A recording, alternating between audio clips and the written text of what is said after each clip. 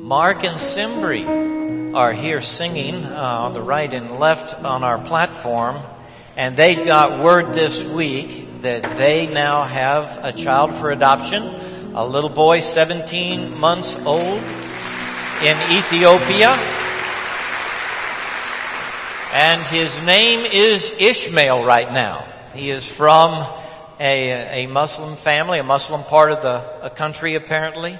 And so we have been praying with them as they have awaited this moment, and we're delighted that God has given them an answer. As it happens, I preached on Ishmael last week, and I talked about Abraham sending Hagar and Ishmael into the desert, and all the pain of that moment for Abraham as well as Hagar and Ishmael. And now today we come to a text in Genesis as we are sitting down with the patriarchs through this spring. We sat down with Abraham for 3 months as we began the sojourn in Genesis chapter 12. Now Genesis chapter 22. We're sitting down with Abraham as well, but also with Isaac. And it is Isaac and Abraham who are featured in this account today of Mount Moriah. Now, I don't know where Mount Moriah is. Some people claim to know. I know that in 2 Chronicles it says the temple was built on Mount Moriah, and it uses that same word, and perhaps the Temple Mount is actually Mount Moriah that is mentioned here. But wherever this happened, it is a tremendous picture in the Old Covenant of the salvation brought to us by the Father in heaven. And I want to remind you that the new covenant is in the old covenant concealed. The New Testament is in the Old Testament concealed. And the old covenant is by the New Testament revealed. The new is in the old concealed, and the old is by the new revealed. And so we come to this text, Genesis 22, with new eyes. Because Jesus has died upon Mount Calvary. And He is risen from the dead. And we look at this account of the testing of Abraham with new eyes today. Genesis 22, verse 1. Sometime later, God tested Abraham. He said to him, "Abraham, here am I," he replied. Then God said, "Take your son, your only son, Isaac, whom you love, and go to the region of Moriah. Sacrifice him there as a burnt offering on one of the mountains I will tell you about." Early the next morning, Abraham got up and saddled his donkey. He took with him 2 of his servants and his son Isaac. When he had cut enough wood for the burnt offering, he set out for the place God had told him about. On the 3rd day, Abraham looked up and saw the place in the distance. He said to his servants, "Stay here with the donkey while I and the boy go over there. We will worship, and then we will come back to you." Abraham took the wood for the burnt offering and placed it on his son Isaac. And he himself carried the fire and the knife. As the 2 of them went on together, Isaac spoke up and said to his father, "Abraham, father." "Yes, my son," Abraham replied. "The fire and the wood are here," Isaac said, "but where is the lamb for the burnt offering?" Abraham answered, "God himself will provide the lamb for the burnt offering, my son." And the 2 of them went on together. When they reached the place God had told him about, Abraham put an altar there and arranged the wood on it. He bound his son Isaac and laid him on the altar on top of the wood. Then he reached out his hand and took the knife to slay his son. But the angel of the Lord called out to him from heaven, Abraham, Abraham. Here I am, he replied. Do not lay a hand on the boy, he said. Do not do anything to him. Now I know that you fear God because you have not withheld from me your son, your only son. Abraham looked up, and there in a thicket he saw a ram caught by its horns. He went over and took the ram and sacrificed it as a burnt offering instead of his son. So Abraham called that place, the Lord will provide. And to this day it is said, on the mountain of the Lord it will be provided. The angel of the Lord called to Abraham from heaven a second time and said, I swear by myself, declares the Lord, that because you have done this and have not withheld your son, your only son, I will surely bless you and make your descendants as numerous as the stars in the sky and as the sand on the seashore. Your descendants will take possession of the cities of their enemies, and through your offspring all nations on earth will be blessed, because you have obeyed me. Then Abraham returned to his servants, and they set off together for Beersheba, and Abraham stayed in Beersheba. Here we have an account of Abraham's great test on Mount Moriah. God asked him to sacrifice his only son, whom he loved, on the mountain that he would show them. I used to climb mountains when I was a boy, and when I have a chance, I still do so today. I love to do mountain climbing. In fact, we have a young lady from South Carolina who worships with us, and she told me this week, when I get back to South Carolina, I'm going to climb a mountain because I love to do it. Abraham is a man who climbed a mountain. To climb a mountain takes exertion. It's hard work. And this particular mountain was of great difficulty to Abraham. He heard the voice of God speaking to him this most difficult thing. Take your son and sacrifice him. Abraham heard God over and over again, and God spoke to him. God hears our prayers, and we listen when he speaks. And God spoke to Abraham this most difficult thing. It represented for him the mountain of his greatest test. And I would suggest to you that when God calls people to himself for salvation and to himself for their calling and their purpose, it is often a steep mountain which they must climb. So it was with Jesus, who was called to climb Mount Calvary. And he prayed in the garden at the foot of that mountain, Lord, if it is possible, let this cup pass from me. The scripture says he sweat, as it were, great drops of blood in his testing at Gethsemane. He concluded that prayer saying, yet not what I will, but what you will. Not my will, Father, but thine be done. And it was the Father's will for him to climb that mountain. It was the Father's will for him to drink that cup. Oh, if it is possible, let this cup pass from me. The cup represented for him suffering and death, and even the abandonment of the Father. He became sin who knew no sin. He knew the cost and all that it entailed to go to that mountain, and yet he did it. And I would suggest to you that you have a mountain as well, that you are called to climb. And it is a difficult path for you. And you may think, well, my mountain is this suffering, this pain, this trouble in my life. God has allowed this to happen, and I am to climb this mountain. And it may be so. The Apostle Paul talked about a thorn in the flesh, and he begged the Lord to remove it 3 times. And God said, my grace is sufficient for you. My strength is made perfect in your weakness. So the difficulty, the trouble, and the hardship, the suffering even, which you face, you may put in that category as a thorn that God has given to you. And He is perfecting His work in you through that problem, that mountain, that thorn.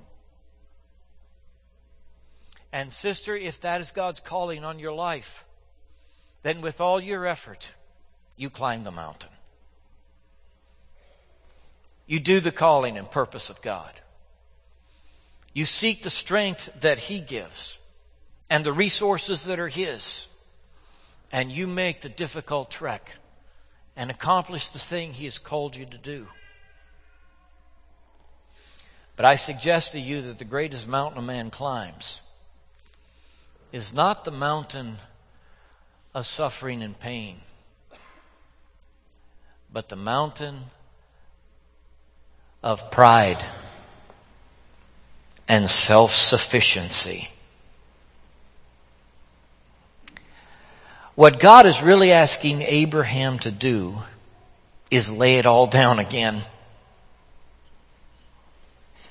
What He's really saying to him a second time is, I want everything you have, and I want you to know beyond any question that all you have comes from me.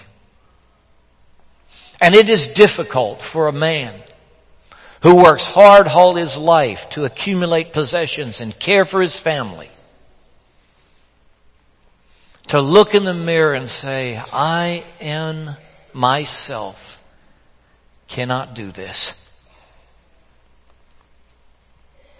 It is a tall mountain for a woman to say, I need the grace of God to accomplish what He requires of me.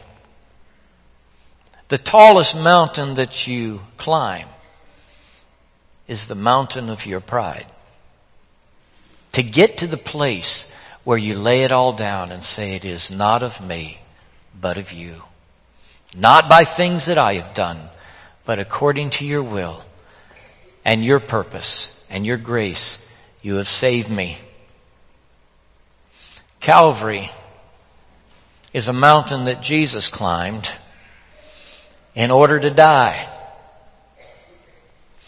And He taught us that His death upon the cross is not simply, although it is dramatically, the purchase of our salvation, but it is also a way to live, a way of life, a way to be in the world. The disciples were clamoring for Him to take another route, another road, another way.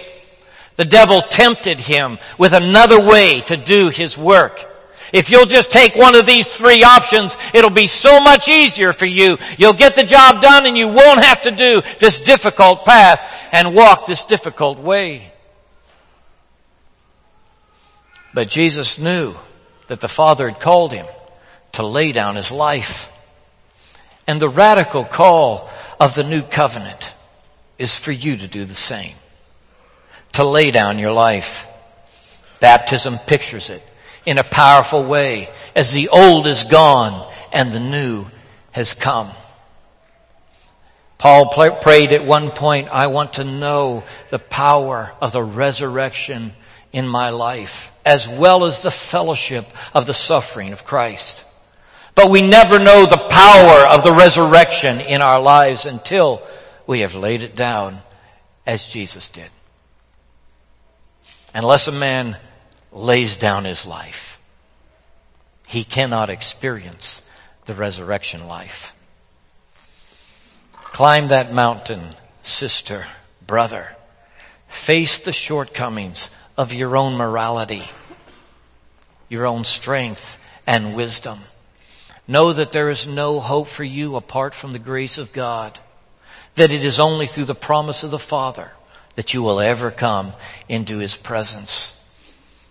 That you must believe. And there is no work that you can do which will make you right or accomplish your salvation for you. Jesus Christ died on the cross because that's the only way for you to be saved. Climb that mountain. Make that sacrifice. Abraham took the thing he loved the most. It is interesting when the father talked to him that he talked to him about his only son. We know there was another son, Ishmael, who was sent into the wilderness with his mother.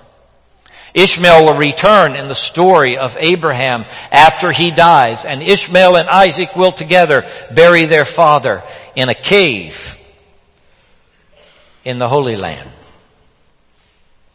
But from God's perspective, Abraham has one son, an only son, Isaac, the son of promise. And the test is, take your only son, Isaac, whom you love, and lay him down on the altar. It was the test that Jesus experienced as well. To surrender all that he had in the garden. To refuse the other way, the way of human competency. That I can do it myself. I'll handle it my way. All of us have in us this desire to compile our own way. There are lots of ways to heaven, you just pick one. The Father teaches us at Calvary there's one way to heaven. It's through Jesus, His Son. In order for a man to come into the presence of God, he must do so cleansed of his sin. And yet everyone in this room is a sinner.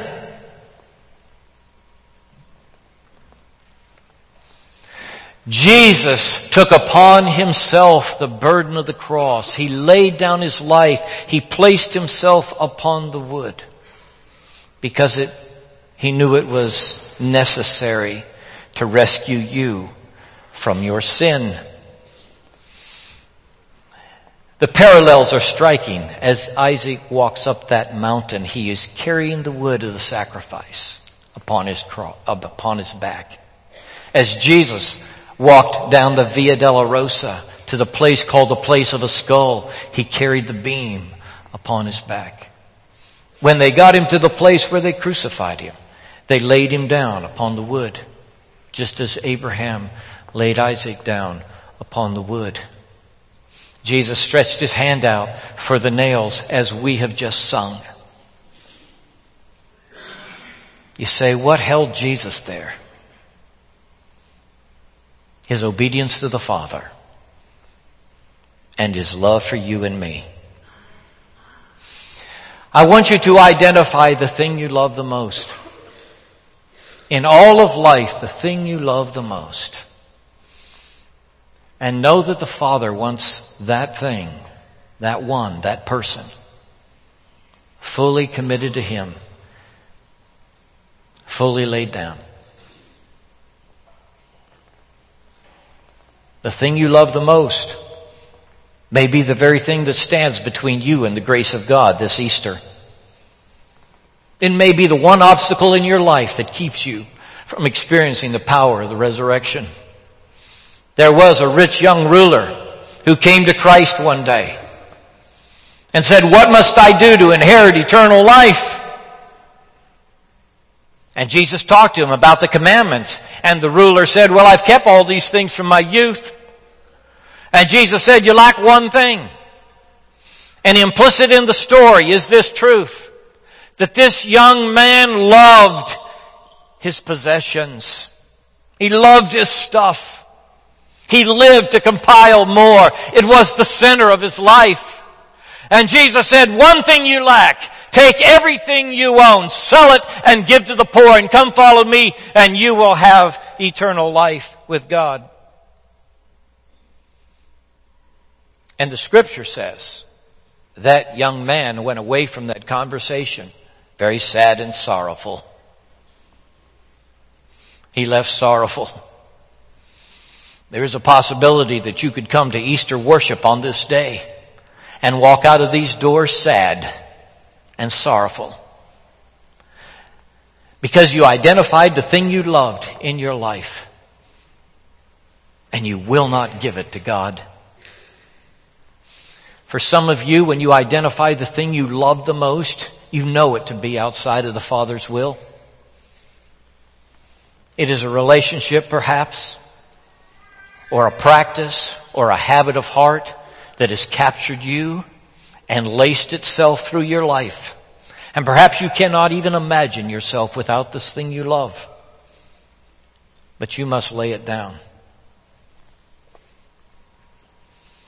God will break the hold of the bondage of sin in our lives as we lay down the things we love. This Easter, to remember the awfulness of sin is the role of the cross. The penalty of sin. The difficulty of sin in every life. But sometimes we love our sin too much to lay it down. We just love it. We don't want to surrender it. And we forfeit the power of the resurrection in our life. We forfeit the presence of God in our life. We forfeit the spiritual vitality that we only receive through the cross of Christ because we will not lay down that which we love. Identify the thing you love the most and lay it down upon the altar. Abraham laid Isaac on the altar. He tied him up and put him on the wood. He took the knife he had carried to that spot and raised his hand to slay his son. And God stopped him. God spoke to him in that moment. He stopped his hand. He called out to Abraham, "Do not hurt your son." And that word reverberated not only in Abraham's life, but down through the corridors of history, that God does not require child sacrifice in order for a man to worship Him. While all the pagans and on mountain after mountain, those who did not know the one true God were laying their children down and sacrificing themselves and giving as they felt the one thing they loved to the God which they worshiped, the true God said, "No, stop his hand. There'll be no child sacrifice among my people." God closed the door on child sacrifice at Mount Moriah. Now the kings did not always get it. And there is a valley of Hinnom, which runs right up there next to the holy city and not far from Mount Calvary.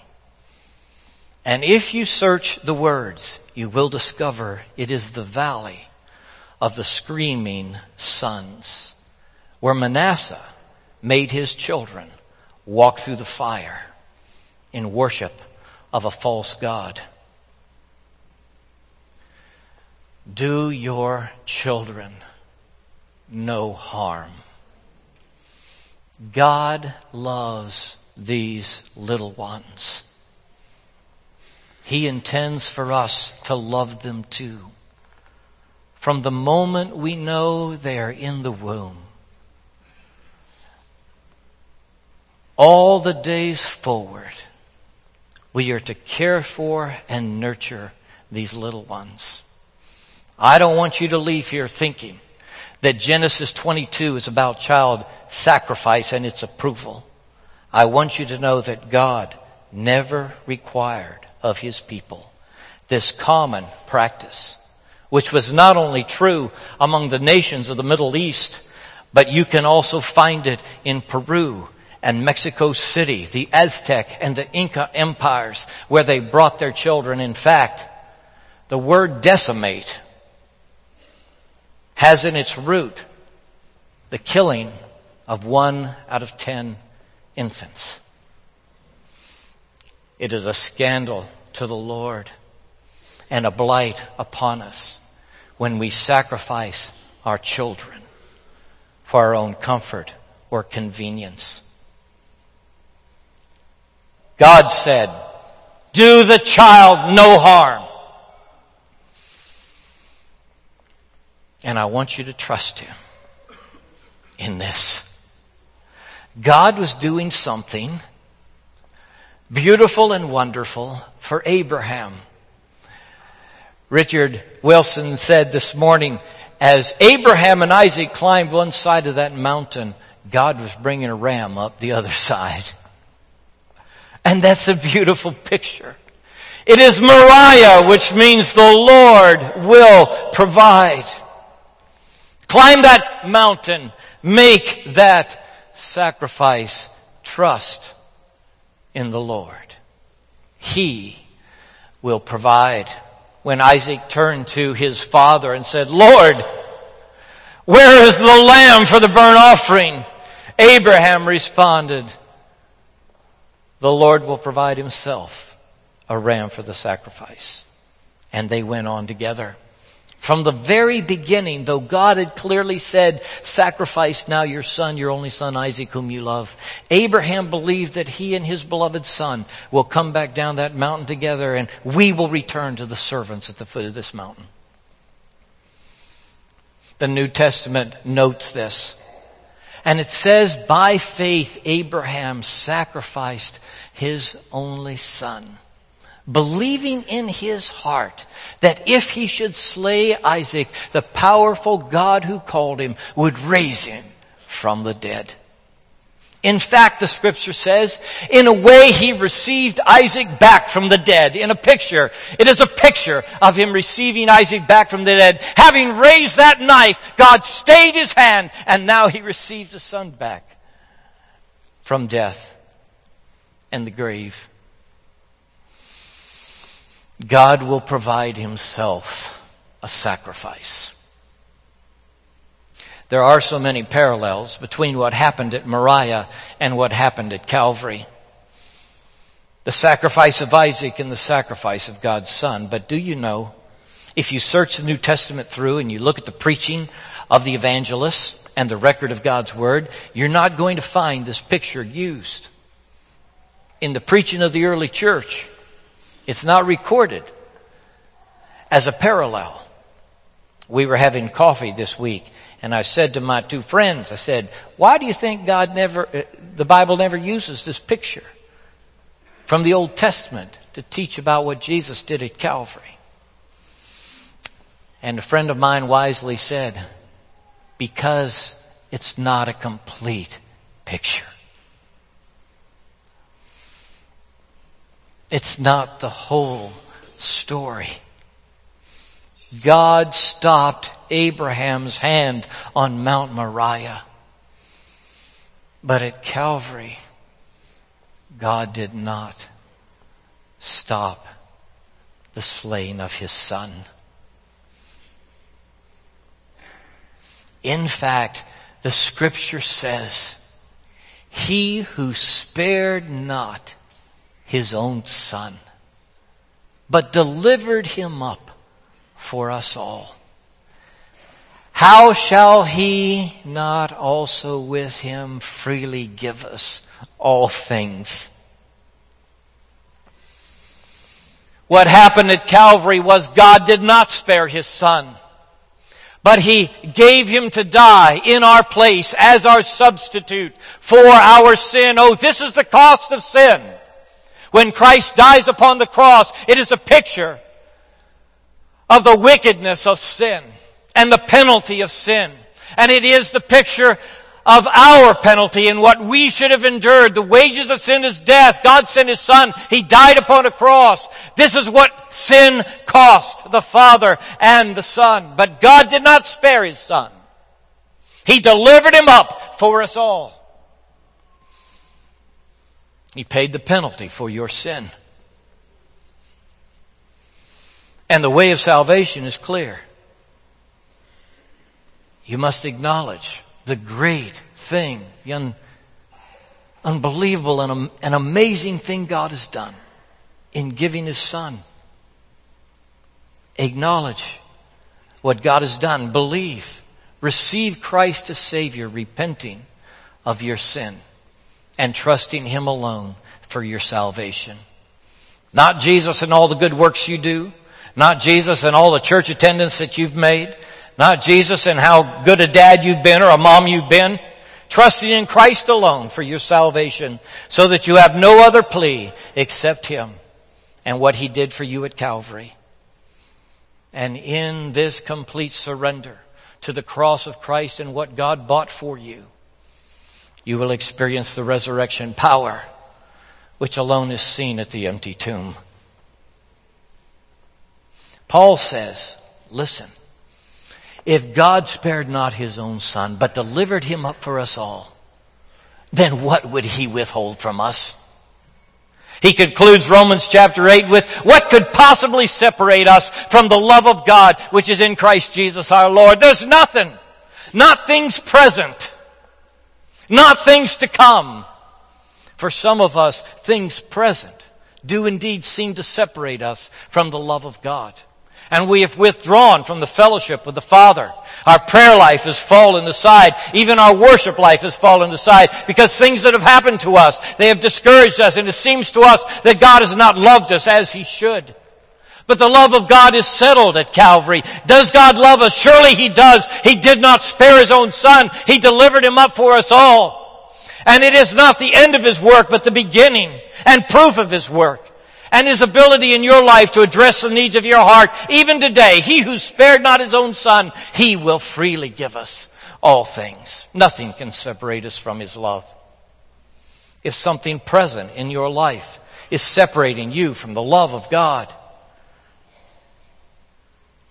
then you need to repent and say, Lord, take this thing out of me. This anger, this resentment, this frustration, this unbelief, so that I can be in fellowship with You again. The Scripture says nothing present can separate us from His love, nor things to come. There's nothing that's going to happen to you that if you see the cross rightly, if you embrace the Savior fully, will ever separate you from the love of God in Christ. He is the sufficient one now and forever. We are saved by looking to the cross and believing that God sent His one and only Son to die on the cross in our place for our sin. And we live one day at a time, walking a life that is cross-centered. And knowing that the forgiveness of God follows us moment by moment and day by day. And we are continually washed from our sin. You know, brothers and sisters, on this Easter, our rejoicing is in this. God has settled the sin problem for everybody in the room through the death of His Son upon the cross. He has paid the penalty. He has broken the chain. He has delivered us from the power of sin. And so we can come to Him and receive His forgiveness and walk away not guilty and burdened down, but free of guilt and shame, free to live boldly in the world, free to live with resurrection power in our family and at work and in our school because of what Christ has done for us upon the cross. The resurrection is the vindication of what happened Good Friday. It is the declaration, this is my Son whom I love. He has descended into the depths. He has died upon the cross, but He has risen indeed. Somebody in the room needs the resurrection power in your life. You don't know if you can go another minute, and you've been doing it all on your own, and your resources are indeed gone. You can't go another step on your own. What you need is resurrection power in your life. You say, well, how do I get it? You come to the Christ who died for you, gave His all for you. You forsake your sin. You abandon your own way. You cast yourself upon the mercy of God and receive His forgiveness. There is power to live life fully and faithfully in this world today through the death of Christ and His resurrection. Bow with me, please. And if you have not trusted Christ as Savior, if you've been holding on to other things, if you've been making your own way, if when you think about the one thing you love, it looms so large between you and God, would you this moment surrender your life and that great love to the Father, to His will, and to His purpose? Would you give it up? Would you lay it down? Would you pray, Lord, I know I'm a sinner, and I confess my sin before you. I believe Jesus died on the cross for my sin. And I open my life to Him and receive Him as Savior and Lord. God, I pray that today, men and women in this room will trust Christ as Savior and Lord and experience today the forgiveness of sin and resurrection power in their life going forward. God, do your work in us. We make ourselves available for your Holy Spirit. Speak to us in this moment, we pray. In Jesus' name, amen.